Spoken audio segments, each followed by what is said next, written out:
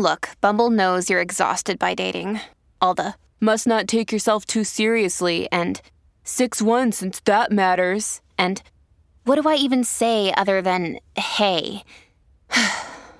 Well, that's why they're introducing an all-new Bumble, with exciting features to make compatibility easier, starting the chat better, and dating safer. They've changed, so you don't have to. Download the new Bumble now. So, George, we've had a lot of response about our affair episode, and we want to go a little further with that and talk about withdrawers and pursuers and their differences with affairs.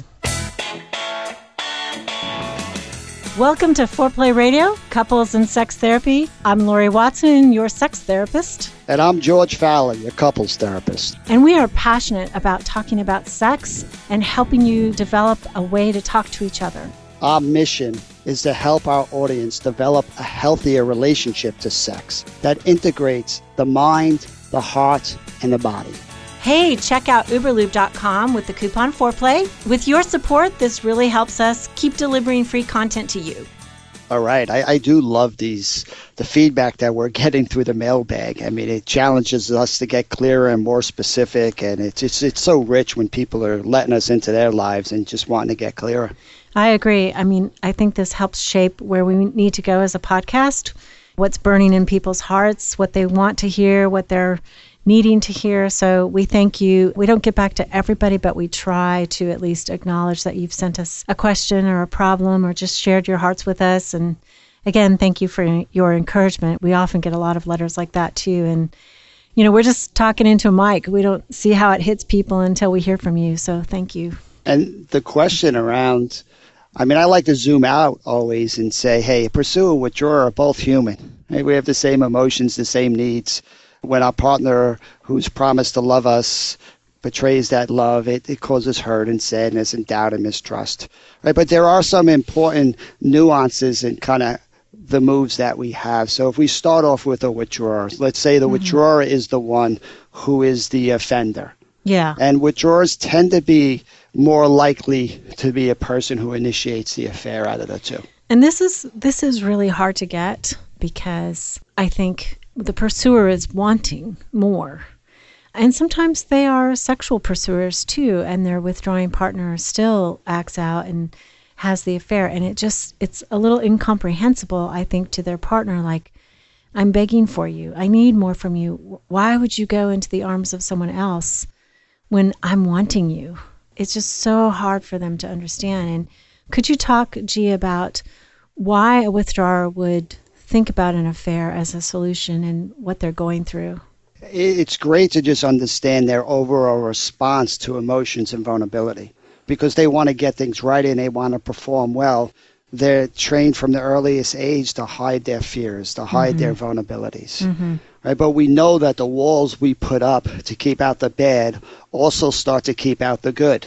Right? So the levels of engagement start to go down and withdrawers start to find themselves kind of working really hard, but not really enjoying the fruits of a lot of that work. So they're working on keeping their partner happy, not necessarily perhaps do they have the skills to work on becoming vulnerable with their partner.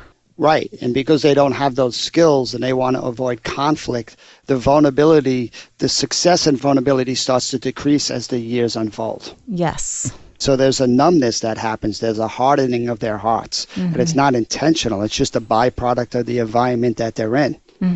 So it's a byproduct of how their defense mechanisms when they grew up, that this was how they survived, by turning off vulnerability. So everything in them is not going to open up with vulnerability. That doesn't make any sense to them. Right. And that's why they tend to like an environment like work better because they know the rules. It's clear what's expected of them.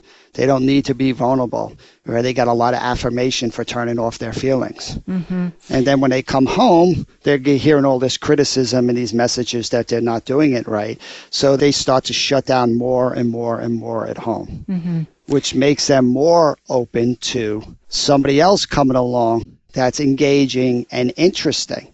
Yeah. And they're good at compartmentalizing. It's like, you know what, I'm not going to focus on what's not going right. I'm going to block that out. I'm going to put my energy towards things that feel like they could be successful, that could work. Mm-hmm. I think with withdrawers too, one of my concerns has always been that because they're blocked off and compartmentalizing, as you said, they often don't kind of see it coming.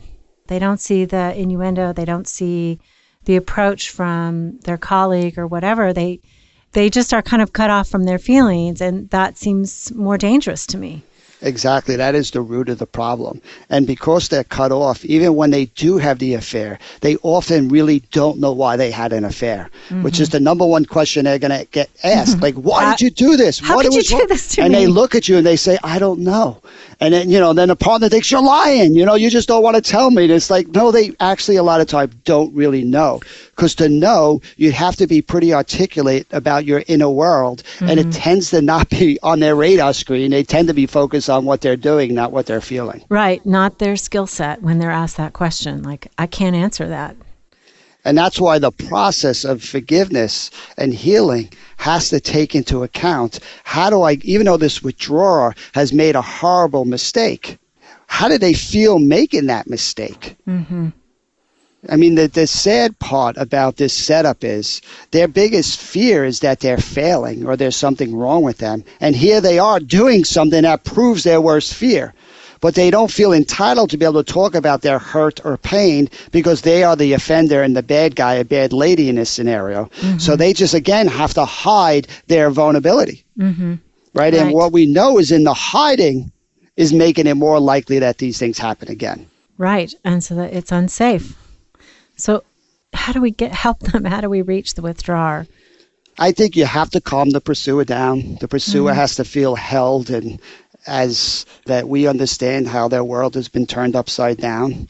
And here they are doing everything to sacrifice for this relationship. And the person who seems to be doing less work is now the person going outside their relationship. I mean, it is mind-blowing. I know you talked about this in another episode. So I think when we regulate that and we contain that and people start to feel safe, they're more expansive to see a different perspective. So a different perspective than my partner is just selfish, or, I mean, I'm thinking of a case that I've worked with, and he was actually very traumatized in childhood and so compartmentalized things. He had a really stable relationship with his partner, but they didn't share things emotionally. They were just raising kids. They were both working, and he was using prostitutes regularly. He just didn't really think about it. It wasn't part of his moral frame. He didn't think it was right. He never thought it was right. But he just couldn't conceptualize another way of being with his partner where he literally shared his desire, his sexual needs, his emotional needs. That just was not a part of who he was.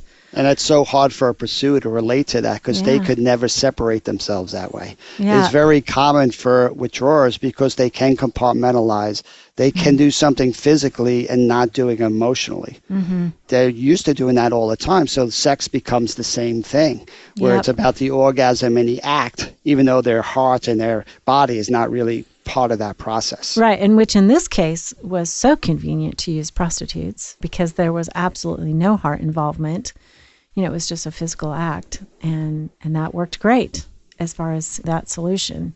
Of course, it didn't work real great in the marriage, but... Well, what most therapists are trying to do is they would try to coach this guy in this situation, how to perform better to regain his wife's trust, right? And that's important. He has to be able to do that. Eventually.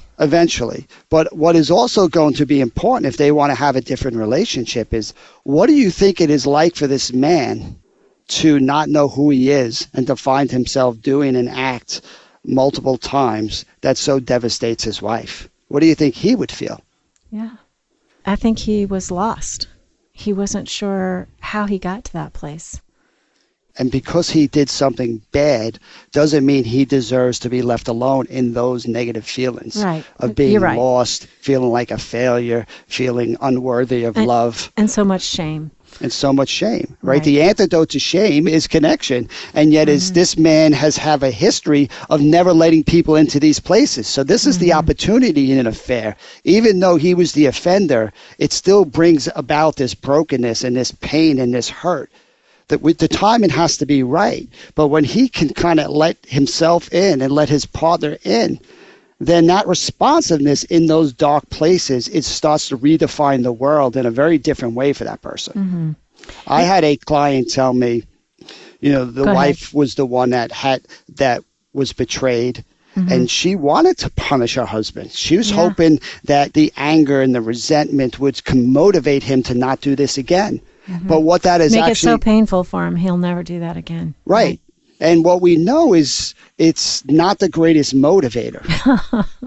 Probably not. What is the greatest motivator? I think love is a much better motivator. So my job when the timing was right to get her to see that actually if what gets him into this problem in the first place is that he doesn't know how to let people in because nobody ever shows up in the brokenness for him. That, yes, this is really tough because he did something horrible. But if she doesn't help him with it, we are leaving him to the same old solutions he's had around his pain and his fear. Once the wife got that, she said, George, what you're asking me feels like I have to crawl over glass to actually be there for him. I said, well, you know what? What's the alternative? Yeah. So after that session, she sends me an email of Rumi's quote, beyond the ideas of right doing and wrong doing, there is a field. I'll meet you there. She said 30 years of marriage, it felt like the first time she met her husband in that place. Oh, that's beautiful. That is beautiful. Thank you. Well, let's come back and talk also about pursuers who have affairs.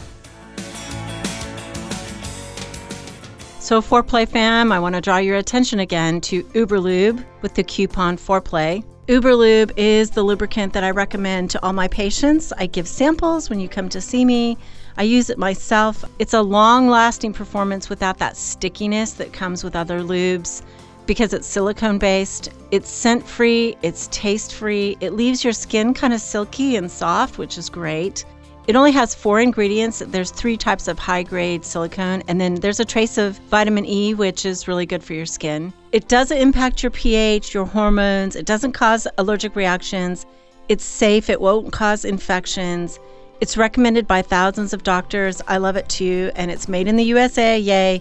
It has discreet and classy packaging, which to me, it seriously looks like a perfume bottle that you can put on the side of your bed. So please try Uberlube with the coupon Foreplay. That helps support our podcast. Hey, listen, man. Uberlube is a good thing. If it helps your partner, it helps you.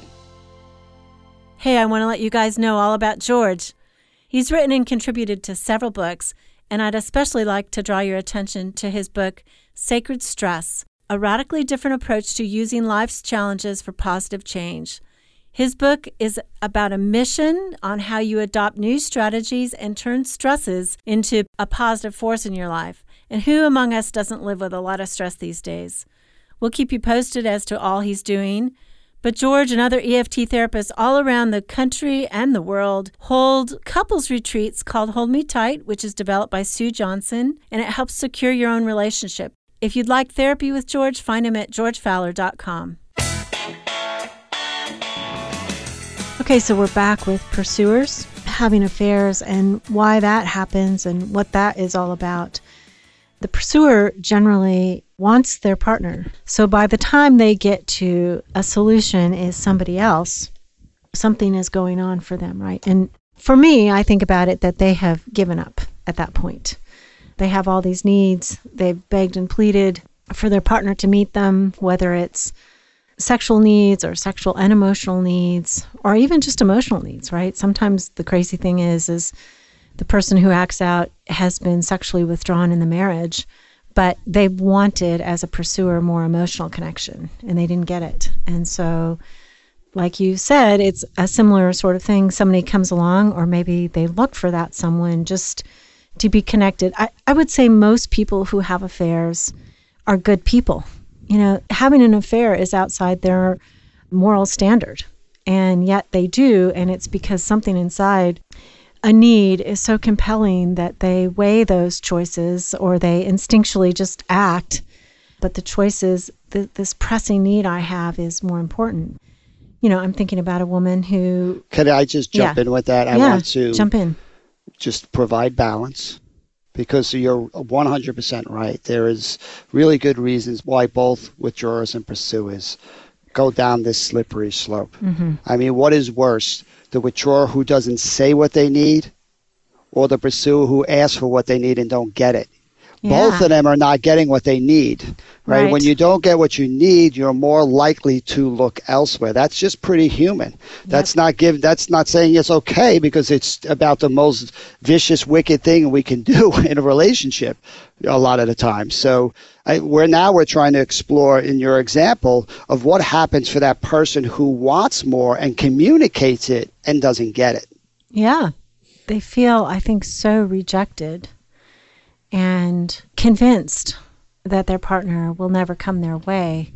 And so the attention of another is incredibly seductive. I mean, it's so powerful to get attention when you've been starving for a long time. It's like, wow, it feels so good. So you're putting words to the pull. How do you help them after they've taken responsibility for that horrible mistake? How do they repair and build trust? Right. And I think that, as a pursuer, they're going to feel so much shame, because I think pursuers are ambivalent about their needs to begin with. And then when they do something that is against the marriage, against fidelity, I mean, they often have such a difficult time coming back to how their partner might be feeling, because they're just sunk in that shame place. I'm a bad person. Now you'll never love me. I've made it worse. You'll never be able to trust me again. And so the difficulty is helping them kind of deal with that internally, or with another therapist or with a friend, so that they can begin to see the pain that their partner has gone through in this, their withdrawing partner.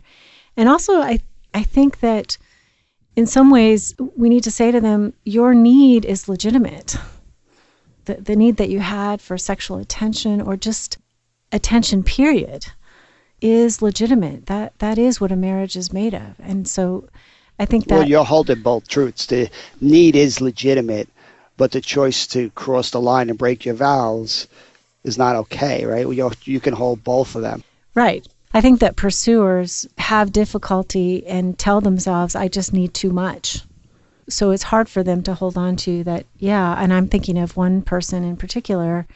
She was not a scathing, blaming pursuer. She actually respected her husband a lot, thought he did so much to provide for the family, and loved him, and talked about her sexual needs. And he thought she was attractive, but he just never initiated. And he had sexual desire. He just had trouble acting on that. And so eventually, of course, she found herself in an affair, and she didn't know if what she needed was appropriate for a marriage to meet. And then once he was angry with her for what she did, it was just very confusing. Sure. And I think this is the conundrum that most couples find themselves in after an affair. Mm-hmm. Right? Here's this pursuer who the root of her problem is feeling broken and ashamed and unlovable. And yet she doesn't feel entitled to share that, because she's made a mistake. Mm-hmm. Which means she has nowhere to go with her moments of greatest need with her partner. Right? Mm-hmm. And this is how couples miss each other in trying to heal. She'll try to hide those places in herself, and she'll try to prove that she's committed and loyal and promise not to do it again. But to do that, she feels the best way is to hide herself. Mm-hmm. Right? So what I'm trying to get both people, it doesn't matter if it's the offender or the offendee, both of them get broken through the process.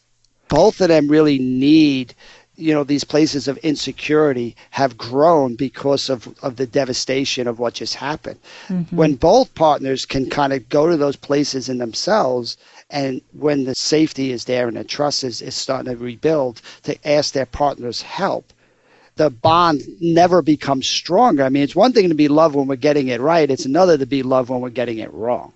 So let's do that. I want you to be the pursuer.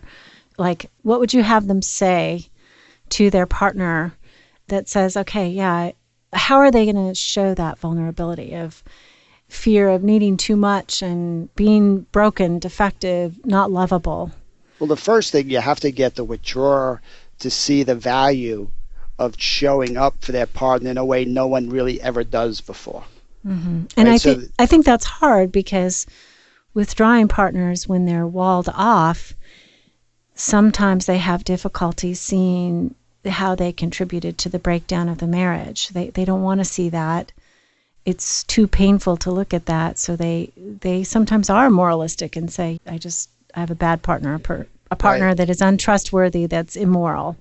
I hope our audience is picking up on some themes that we're weaving out. When either partner strategy is to avoid the emotional signals, the vulnerability, the fear, the pain for really good reasons, it makes it really hard for that protection not to grow in the relationship. So, right, I have to get the withdrawer to see the value in coming up with a different move, right? So oftentimes the withdrawer has to experience some success in their feeling of feeling betrayed and their vulnerability. So if the pursuer can keep the focus and help that withdrawer feel like they're being seen and it was worthwhile to share that, that's usually the first step. But the second step, which is often left out, is because this pursuer feels so unlovable, they don't want to share their places of greatest need with their partner. And I don't want them to take that risk unless I'm confident that withdrawer is going to respond to it. But you're asking, what would it look like? Imagine a pursuer saying, because I did something so horrible, it just confirms in me this feeling I've always had, that in these dark places I feel unlovable, like I'm broken and ugly and fat and stupid, and all these tapes play. And I don't let people into those places because I don't want people to use that against me and reject me. Right? So the ask is saying, no one has ever loved me here. I don't love me here. Could you love me here? That is so vulnerable, especially after the exposure of an affair and their partner has been angry. It's like then to show and reveal the darkest place, their sense of unlovableness, really uncertain that their partner will be able to reach back to them and give them that love. We ask a lot from people. We do, but what's the alternative? No, the alternative is the family breaks up, the children are scarred and wounded. The alternative is not to ask. But to not to ask means she will always face those demons alone.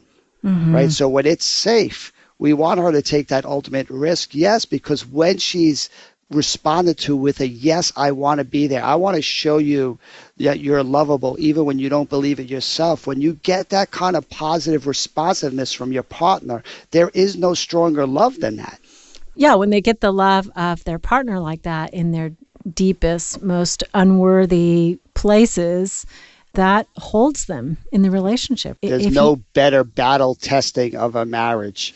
When you're loved in these places, why would you want to go elsewhere? Right. Yeah, you don't need that. You don't need it. So I appreciate this conversation as we're just trying to understand withdrawers and pursuers. They might have different moves, but both of them share this common insecure place that they want to hide. Right? And it don't matter if they're the offender or the offendee. The order matters and how we create safety. But ultimately, to have true healing, both sides need to be able to risk kind of letting their partner in and receiving comfort where they usually only get avoidance. That restructures a relationship as safe and secure. Yeah. And again, we want to reiterate that we think relationships can be repaired and can deepen after something even as bad as an affair. People can have more. I think the fear is like, well, if this happened once, can I ever trust again? And I think that, yeah, trust is found in deep intimacy. Once you have deep intimacy, you're not checking their phones or their Facebook or anything. You feel safe again. And both people deserve love, even though they've made a mistake. Absolutely. And if a partner's not willing to give that love, I mean, you can give them some time and some patience to find their way. But ultimately, why couples don't heal from this is because one partner is not willing to take those risks. Right? And then that means that low levels of engagement and the distance is just going to take that relationship over. And we're not saying that it's just the party that was betrayed not willing to take the risk. Sometimes it's the person who acted out not willing to take the risks to go deeper and reveal those places that feel unlovable and feel so vulnerable. I mean, it's either side. Precisely. Yeah. Okay. Well, again, we want to end on the good news here. That as scary as this is and as traumatizing it is, that there is really clear map and plan on how to help couples have conversations that can find themselves on the other side. And the other side means a relationship that's stronger than probably before the affair happened. Absolutely. So, George, we're going to offer an intensive on May 14th in Raleigh to 2 couples. We have 2 2-hour slots, and we would love to get a couple to come in who has sexual problems, and you'll be able to work with George and I. Right, George? That's right. What a great opportunity to just open up some space to hang out and see if we can make some progress in these areas we're stuck in. You can just reach us on Foreplay Radio by email and let us know if you're interested.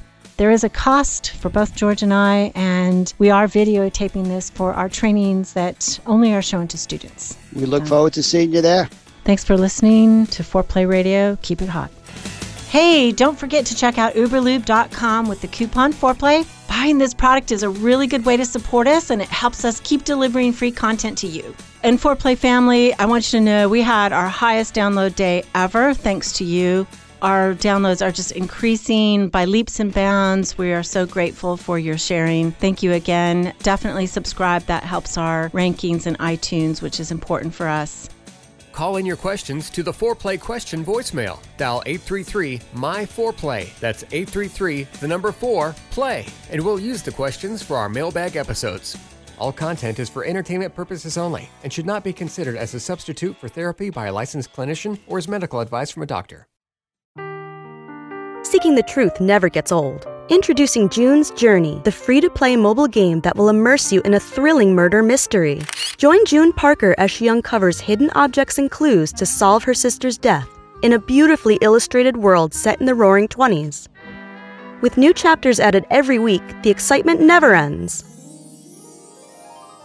Download June's Journey now on your Android or iOS device or play on PC through Facebook Games.